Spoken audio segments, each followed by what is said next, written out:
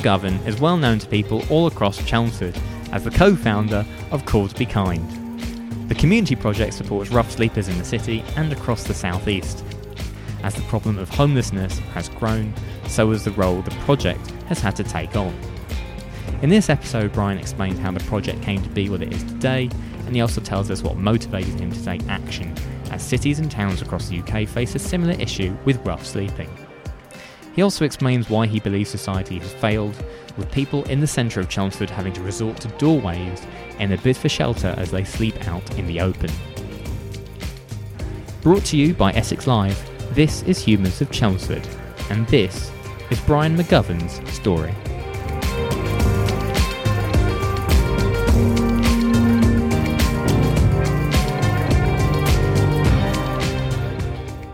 Brian, thanks so much for coming onto the podcast and telling us all about Call to Be Kind Chelmsford, as well as your own dealings with homelessness and that sort of situation here in the city as well. Lots of stuff that we're going to go through and talk about in this episode, but we'll start off with Call to Be Kind itself, which you're a co-founder of. Mm-hmm. And my first question will be, how did it first come about, and why was it that you felt you needed to start up something like that in order to change things? Well, it started off literally as me and four of my mates in a pub, and we were just saying, hang on a minute, there seems to be an awful lot of rough sleepers about, and that was about 5 years ago. And so we looked into a few things, and we spoke to the local authority, and we spoke to groups like Sanctus and Chess, and we realised that there was a massive gap for people, particularly with mental health issues and addiction problems, that couldn't access services. So we felt that we wanted to do something about it. And then Marion, one of my friends, said, the Rucksack Project, which was a national movement at the time, is something really practical. So that was the route we wanted to go down, because we're not handling cash. We didn't have to register as a charity. So we done that. And I think in our first year we got about 330 full rucksacks donated by members of the public, which we were able to distribute throughout Essex. And then we've done that ever since. But after 2 or 3 years of doing that, we didn't want to be identified just by one project throughout the year. So subsequently, my daughter was doing a dissertation at the time for her degree in fashion marketing and communication, and to my surprise, she called it Call to Be Kind, and it was about how the fashion industry was using social media and their message about kindness, because corporate responsibility seems to be quite a buzz at the moment. So she got a first, and subsequently I thought, if it's good enough for a first, then I'll have that. And the guys agreed, and we became Call to Be Kind. And we felt we had to take action simply because no one else is looking after the rough sleepers you see in doorways. And that's pretty much the story. It's something we've talked about a fair few times on this podcast before, is the homelessness situation in Chelmsford. Bearing in mind how that situation has progressed, how would you sum up the homelessness situation in the city to someone who maybe isn't from here or maybe doesn't really know? Well, initially, when we first started doing outreach, there was probably, and this is probably 5 years ago maybe, there was probably about 15, 16 people that we were seeing on a regular basis. We now estimate it's around 50 people. So, and that's just in the city centre? Just in the city centre. And as I walked up to here today, so from the bottom of Molsham Street to here, I saw 7 rough sleepers, which I know. And that's without looking for them. And I know others are out and about. So it has increased dramatically, and the figures from Crisis and Shelter back that up. And the statistics that the government put out of 4,000, I think it's 4,751, rough sleepers in the whole of the UK is based upon a snapshot of one night where one official goes out in a very limited area and counts people.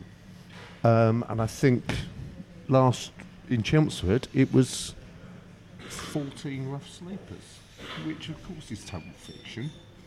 And the response from the previous administration was, well, we know that's the case, that there are more rough sleepers.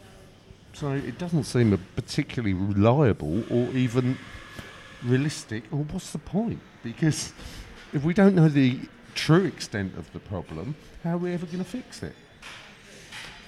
Is there a particular unique problem in Chelmsford compared to other parts of the country based on what you've seen? Because obviously you have a lot more, I suppose, engagement than, say, those officials who do have that one snapshot on a particular night.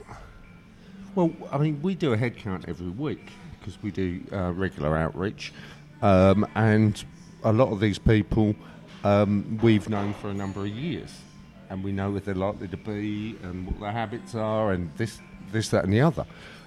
So thankfully, the new council administration have asked for our help, and we took part in the first ever Rough Sleepers workshop. I think there was about 25 organisations, including Essex Police, Sanctus, Chess, and various other organisations.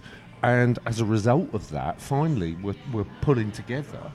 Across the country, we've seen these numbers get bigger, even if it is just those snapshot numbers. Yep. They're all, everywhere it seems to be on the rise. Can we pinpoint a reason as to why that situation has gone the way it has, and that we're here today and seeing so many people on the street? There's a one-word answer to that, and that would be austerity. In real terms, since 2012, I think there's been £600 million reduction in mental health services. I was watching a news report this morning where they're telling me that there's so many vacancies for psychiatrists and people who can support people with issues. So we have this rhetoric. James Brockenshire announced quite recently that £100 million are being spent on housing services. That's a drop in the ocean, quite frankly, in comparison just to what they've done to mental health. However, with the austerity that we have, with the reduction in mental health services, with the reduction of housing services, council housing stock has been sold off, and it's payback time, I'm afraid. This is not rocket science. I'm not saying it's an easy thing to do, but we believe in a policy called Housing First, which has been proven to work in places like Finland and Canada, and we piloted it 5 times in the UK, and again it's proven to work. And in the medium term, it's actually far cheaper to deal with people with addiction problems by getting them in houses first, rather than dealing with the consequence of not, i.e. crime, i.e. health services, this, that and the other. However, in reality, there's not enough houses. So £100 million doesn't even touch the surface. If you spread that across the UK, how many houses does that build, and where are they going to go? And then you're going to have NIMBY saying, I don't want social housing on my nice estate. So it's not an easy issue to solve. However, it's not insurmountable. It's that the housing numbers has often been mentioned as a problem, but dealing with and speaking to some of the people who've been in a homelessness situation or rough sleeping themselves, and a lot of them do seem to have mental health issues as a real caveat or catalyst, if you like, for that. And is it probably a neglect of mental health services that has helped contribute to that as well? Because it is so much harder, I suppose, to deal with an addiction if you are out on the street in a vulnerable position, first and foremost. Well, that's what Housing First is all about. And so these people are left on the street, and then they get involved in criminality, and they're quite likely to be abused themselves, attacked, or whatever it may well be. And on it goes, and then they come into contact with other addicts and dealers and this sort of stuff. Housing First principle works the other way round, whereby you put these people in housing and then you offer a wrap-round support. So whether that's making sure that their bills are being paid, making sure that they attend appointments, simple stuff that you and I would take for granted. The structure of everyday life, Yeah. if you like. And supporting them through it. So it's quite intensive, but the reality of it is it's better for these people. It's proven to be far more successful than what we're currently operating with, and it goes on that it's cheaper for the nation. So it makes perfect sense, but it needs political will, and that comes from a national level. So there needs to be a huge investment in social housing. One of my pet hates is the word affordable housing, or the words, should I say, affordable housing, because the majority of affordable housing is shared ownership or help to buy, that sort of stuff. For the likes of some of the guys that you and I have met over the years, that's totally not unrealistic. What they need, housing is a right. It shouldn't be a privilege or a reward for behaving yourself. And what we're operating at the moment is quite the opposite. So you behave yourself, you not be a heroin addict, and we'll put you in a house maybe. It's not realistic. And I kind of mentioned that and bringing it back to a local level. Yeah. Rob O'Connor's death in February 2018 now. So we're a year and a half on from that incident where he was a rough sleeper and did sadly pass away during a freezing cold night as well. Yeah. Did that serve as a wake-up call to people in the city, or did it start off as a business? It sort of diminished a bit. Well, yeah, it's interesting you say that. And immediately after Rob's death, and I knew Rob, not particularly well, but I did know him, and I was privileged enough to hold a vigil for him. And in the short term, yes, it was a wake-up call. But however, a lot of the people, including the guy that was sharing the doorway that night and he found him dead, are still on the streets. So whilst there's this outpouring of grief initially, that dwindles. And we've had a mild summer, we've had a mild winter last year, and I was honestly fearful of. We had a bad winter last year. I knew of 3 or 4 people who were on the streets that I was genuinely thought that they'd lose their life. So, yeah, again, it's about rhetoric, it's about action. But then here we are in October now. Yeah. Winter's approaching again. Does that same fear come in for people like you? Absolutely. And I talk to a lot of my colleagues at Call to Be Kind, and we work closely with Help the Homeless Chelmsford, and they've got genuine concerns for some of the guys that we know. So there does need to be more beds. There doesn't need to be beds without conditionality. Do people often forget that there are real people behind homelessness stats as well? Because I mean, you can be that person and just gun down the high street with your blinkers on, and probably forget that there are individual stories behind every single number. Yeah, and I think probably 5 years ago I was probably guilty of that as well. It's only through getting to know these people on a personal level, and they are people. They're not just rough sleepers or rubbish. They're people, and some of the people I've met have been incredibly talented, incredibly articulate and bright. I've had concert pianists, I've had TV news reporters, I've had a professional golfer.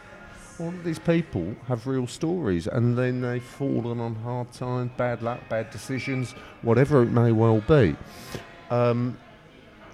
One of the things that Call to Be Kind is really keen to promote is to understand that these are actually real people as opposed to rubbish.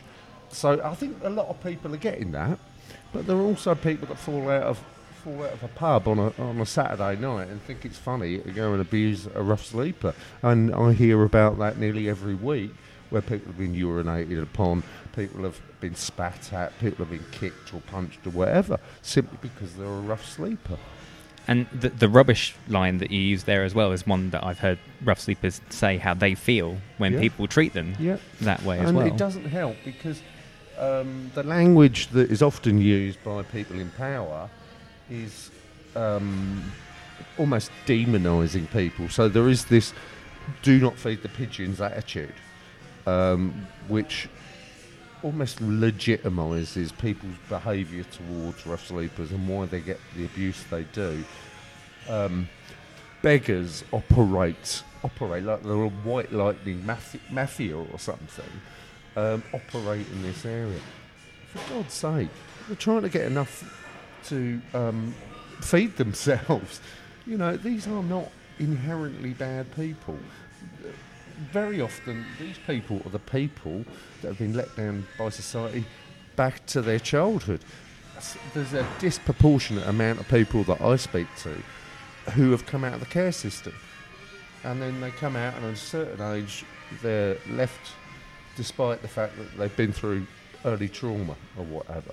Then there'll be other people who have been in violent relationships and their only escape has been to go to the streets.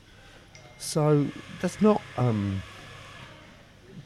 ultimately, they're the same as you and I. I'm lucky enough to have the support of a great family and I've got lots of good friends. But some of these people have none of that. So what do you do when you fall out of luck? Yeah, when your safety net's been taken away, essentially. Yeah, and one of the sad things about it is, and I've known this to happen on more than one occasion, is whereby people are displaced deliberately by a local authority. So they will actually pay a train fare or a bus fare or a taxi to take them out of one council area and put them in another. On that note then, and considering how much Call to Be Kind has grown in the relatively short time span I suppose it's actually been going, do you almost inherently feel an extra sense of responsibility on your shoulders and the outreach workers' shoulders as well? We never imagined when we set up the Rucksack Project and then indeed Call to Be Kind that we would be getting involved to the level we are. So now we're talking to leaders of councils, we're talking to a local MP, we're lobbying hard, we get a lot of media attention. That was never our intention, we just wanted to go out and help a few guys out. But we soon realised that we were actually quite good at raising issues and highlighting issues and making things better for people. Not one of us has ever taken a penny out of Call to Be Kind. I think I paid for a £60 for a ticket to go to Bristol last year to go and look at a project down there. But we don't have any premises. We do this out of a want and we feel it's necessary.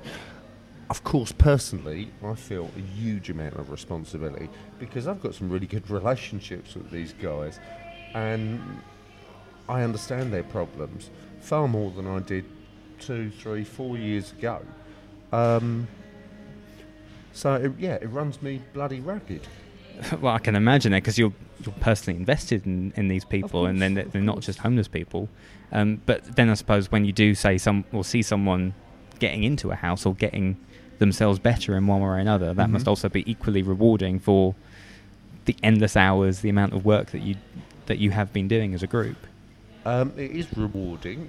My fear is that without the correct support, very often those people will lose the house they were put into. So that again goes back to the Housing First model. And as we record this, we're 3 days away from World Homeless Day. Yeah.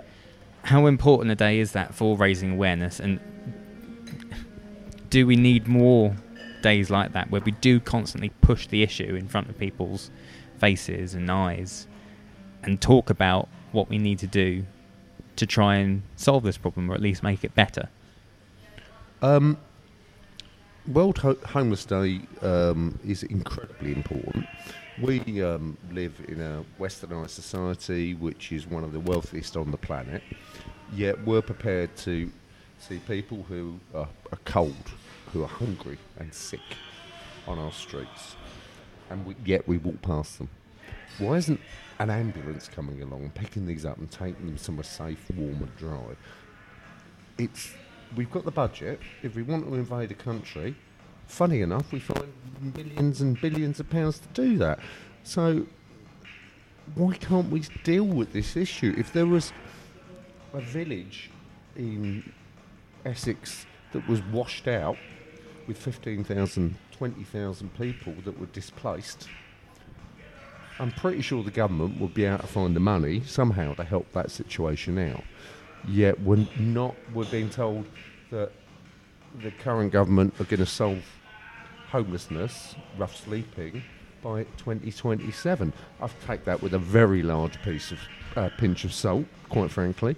But why would it take that period of time when we could do it tomorrow?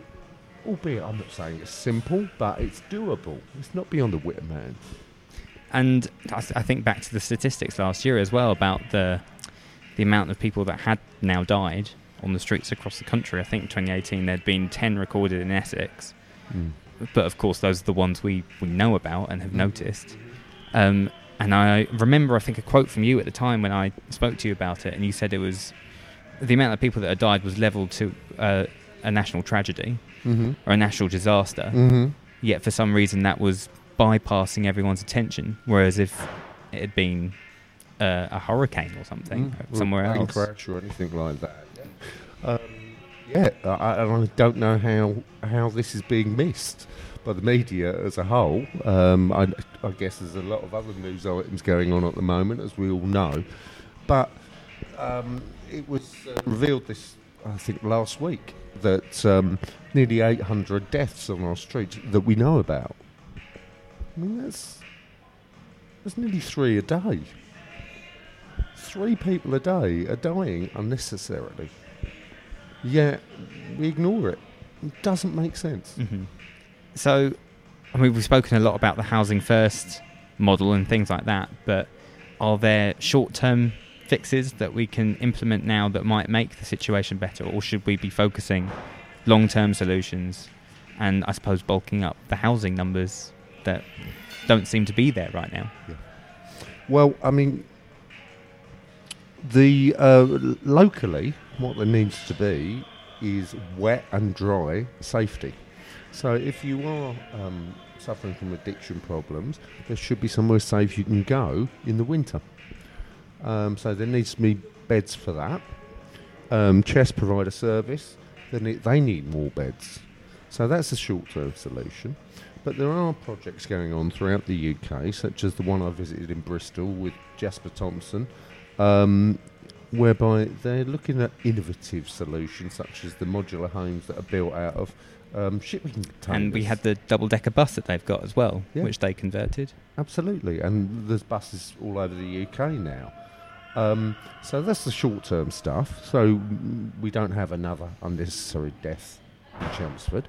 But on the long term, we need more houses, but that's going to take time. Now, we're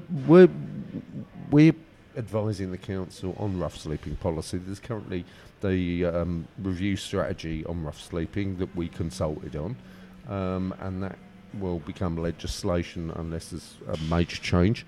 And the council now do seem to have a lot more will to commit stuff to them, but they can only rely on funding from central government, so it needs to come from the top down. And one last question as well, before I wrap this up, and that's about Call to Be Kind itself and its work in Chelmsford. How do you see the charity, even if it is a charity now, because it's not a charity, is it? But we always refer to it as one, because it's essentially become one. Where do you see it going in the next while, or is the dream, I suppose, to see its responsibility dwindle? Well, first of all, we're incorporated community project. We chose not to go down the route of charity because there's an awful lot of red tape involved in that. and expense in order, because then you've got to do various things, and also it limits your activity in terms of what you can and can't say. We're very free to criticise whoever we like at the moment. The moment we become a charity, we're limited on that. Where do we see ourselves going? Well, it's been a bit of a roller coaster over the last 4 years. Where we'll be in 4 years' time, 5 years' time, who knows? Our main intention is not to exist. But the only time that will happen is when we eradicate rough sleeping in the UK. Until that point, we'll carry on doing what we're doing, and we've got projects going on all over the place, and there's 1,000,001 things that we're doing and ideas that we have. We would like possibly to be able to share that with other towns and cities in the UK. So there might be a call to be kind one day in Bristol or Birmingham or Brighton or wherever, so we can share ideas and encourage people to act kindly. And I suppose on personal responsibility as well, you being thrust in front of the media a lot of the time, Mm-hmm. Did you ever envisage that happening when you first set out, talking to people like me? No, I didn't. And it's been quite a wild journey, to be totally honest. And, you know, I've been privileged enough to get support from the likes of Jonathan Pye, Attila the stockbroker, and I've spoken in front of 500 or 600 people at various events and this, that and the other. Well, you've chosen a perfect way to end that. But again, it's a testament to the work that Call to Be Kind is doing, that it does get the recognition as it has. And of course, the recent Panic Awards was an example of that, because that was the fundraiser that they'd chosen for that night. So it just kind of shows the work that is going into Chelmsford and trying to improve the situation of so many people who have fallen on hard times. Panic Awards was a fun event, and we really enjoyed doing that, and they raised quite a few quid for us. And of course I had the benefit of or the privilege of giving young Jacob, our child ambassador, his award for his outstanding work with the community.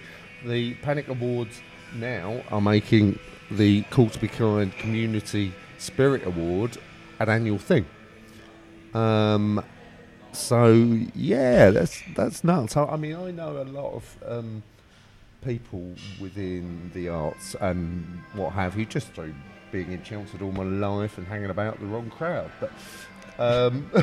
But they've been, and that's very much at the key of, or at the core of what Call to Be Kind was built on, is using fantastic musicians and comedians and all of that, and the artistic community of Chelmsford has really got behind Call to Be Kind, and we wouldn't be anywhere near where we are without that. And we do regular music events at Chelmsford City Football Club, for example, or at the United Brethren Pub. I've got very good at blagging stuff, so and finding a way into an organisation or whatever. Because we've had to, because we didn't have any money. But we're now looking at the Locker project, and I think I've spoken to you about that before. And we're working with the local council.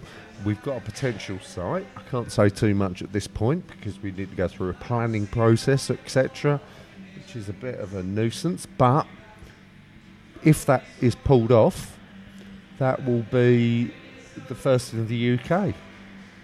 With someone, it's not ideal, because ideally you'd like to give them a home, but at least they've got somewhere to put their stuff overnight or during the day. So the advantage of that is not only does it keep their stuff safe, we will be engaging with them, and there will be some conditions attached to that, i.e. you can't store any drugs in there. And then from the council's point of view, or certainly for the likes of Bond Street where we're sitting here today, they don't have rucksacks littering their shiny stores. So it's a win-win for everyone. And hopefully that will be the step from street to locker to housing. Exactly, and hopefully it's the start, like you say, to Yeah. a great end result. And with that, I'll bring this particular podcast episode to an end. Before I go, if people wanted to get involved with Call to Be Kind, where can they find out more information? Where should they go? Right, you can either go to our website, which is www.c2bk.co.uk, or you can visit our Facebook page. If you message us, we tend to be very responsive and we'll get in touch. We have an education program now, so we have my former history teacher, who I think you met actually, didn't you, Howard? Oh, I did, yes. Yeah, Howie, who goes into schools on a regular basis, and he talks about rough sleeping, the dangers of that, and drugs and alcohol and all those things to kids. And funny enough, the kids get it. The older people sometimes can be quite cynical because they think, oh no, you must have a Porsche around the corner or whatever. The kids just go, this is wrong.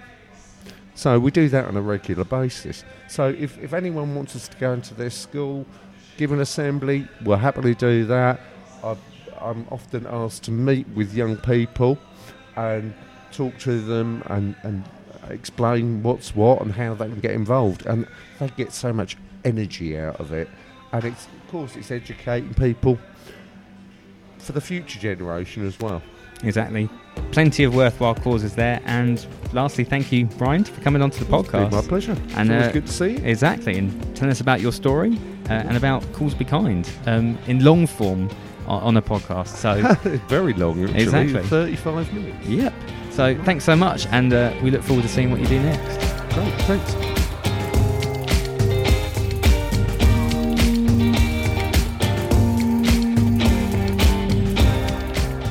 A big thank you to Brian for taking the time out to speak with us on this episode. You can find a link to Call to Be Kind in the show notes.